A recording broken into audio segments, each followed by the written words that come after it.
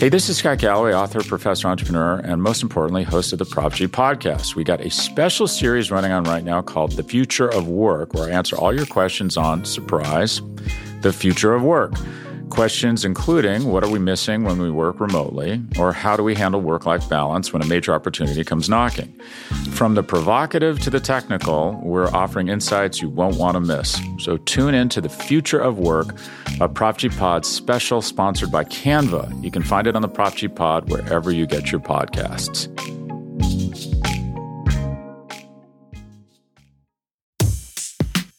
Hey everyone, Elie here, bringing you my weekly note to the cafe community. Also, this week, the paperback edition of my book is out. Hatchet Man, How Bill Barr Broke the Prosecutor's Code and Corrupted the Justice Department. There's new material in there. Plenty of things have come out since my book published, I have to say, proving several of my conjectures correct. Check it out. It's available on Amazon and all bookstores. Thanks for listening as always, and please keep sending your thoughts, questions, or comments to letters@cafe.com.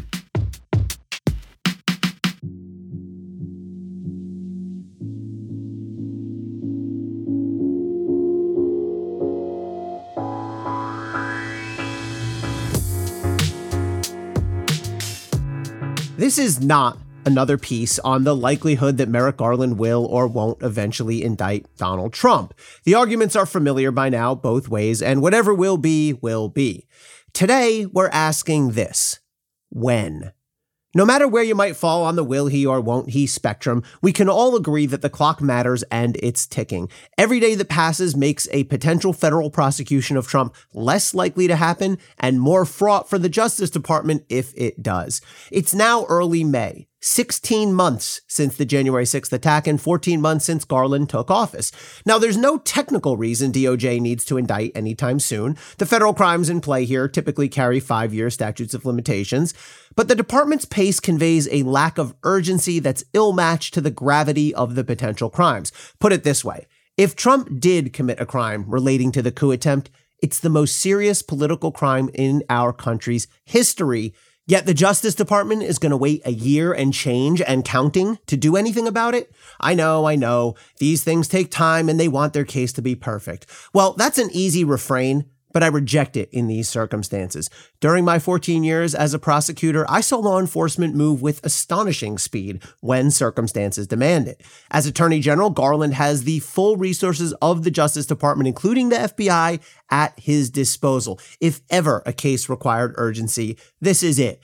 Yes, as a prosecutor, you want your case to be strong and well supported, but you don't spend over a year fretting over whether your proof is absolutely flawless, particularly when there's already ample evidence in plain public view. Now let's flip ahead on the calendar. Midterm elections are on November 8th. The Justice Department has a long-standing policy against announcing new criminal charges or taking overt investigative steps, such as executing a search warrant, shortly before an election. There's no formal provision on the books, but AGs of both parties over the past several administrations have issued department-wide memos reminding prosecutors to abide by this blackout practice, which applies either 60 days or 90 days before an election, depending who you ask. I always understood the blackout period to be 60 days, but other DOJ alums placed the line of demarcation 90 days out. Knowing Garland's tendencies, he'll err on the side of caution. So counting back 90 days from November 8th puts us in early August. That means either 1, we'll see a federal indictment of Donald Trump by late summer, or 2, we won't see one until at least the end of 2022, if ever. The same applies, by the way, to other pending DOJ investigations with obvious political implications: Matt Gaetz, Hunter Biden, Rudy Giuliani. So, unless you genuinely expect to see United States v. Donald J. Trump sometime within the next 3 months or so, then we're talking about DOJ allowing nearly 2 years to pass between commission of a crime that threatened our democracy and criminal consequences. That's tough to envision, and if a charge does happen, the delay will be difficult for Garland to justify. Of course, the political world will change after midterms. History tells us the Democrats are virtually certain to lose control of the House and potentially the Senate too.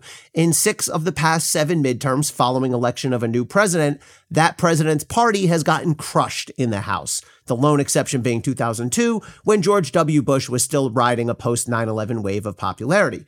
Senate results have also been grim for new presidents, though not as drastic.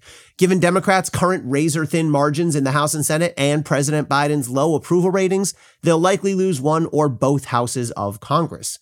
Now, a Republican-controlled Congress can make life miserable for DOJ. Don't get me wrong, Congress should remain entirely hands-off when it comes to the Justice Department's prosecutorial function.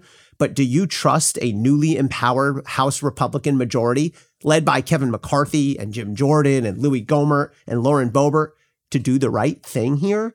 A new Congress might call hearings and demand answers from DOJ officials about the investigation and its underpinnings. The Justice Department would be right to resist and potentially even refuse, but it'll be an ugly sideshow. Congress could tinker with DOJ's funding or threaten to do so as a retributive measure. Do you put it past the current slate of prominent House Republicans? Or at an extreme, a Republican-controlled House could bring impeachment proceedings. Think that's a bit much? Well, Axios recently reported that, quote, the largest body of conservative House members, the Republican Study Committee, which represents more than 150 members, is laying the groundwork to push for the impeachment of Homeland Security Secretary Alejandro Mayorkas. They could just as easily turn their sights on Garland if sufficient political motivation arose. Again, do you trust McCarthy and company to show restraint with their newfound power? Further complicating matters, once the 2022 midterms end, the 2024 presidential election cycle begins. Trump might announce his candidacy immediately. And even if he doesn't, he will be the prohibitive Republican frontrunner unless and until he formally declares that he's out. So now consider this. Can you really see Merrick Garland authorizing the first ever indictment of a former president who also happens to be the active presidential nominee or presumptive nominee of the opposing political party? And can you see that happening 2 years or more after the events at issue, just as the next election hits the political radar? It's possible, sure. But a post-midterm indictment would lend ammunition to the inevitable cries by Trump and his allies that any prosecution is a politically driven, you know the phrase, witch hunt. It's already tough enough politically to indict a former president. It's even more fraught to take down the other party's presumptive nominee after a new election season has begun.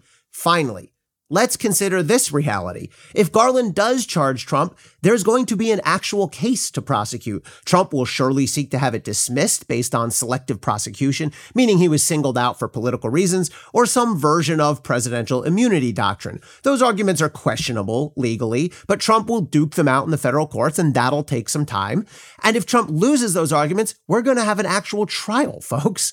When exactly is US v. Trump supposed to be tried? In late 2023 or early 2024? With elections right around the corner? It's tough to imagine that the politics-averse Garland would ever sign on to that.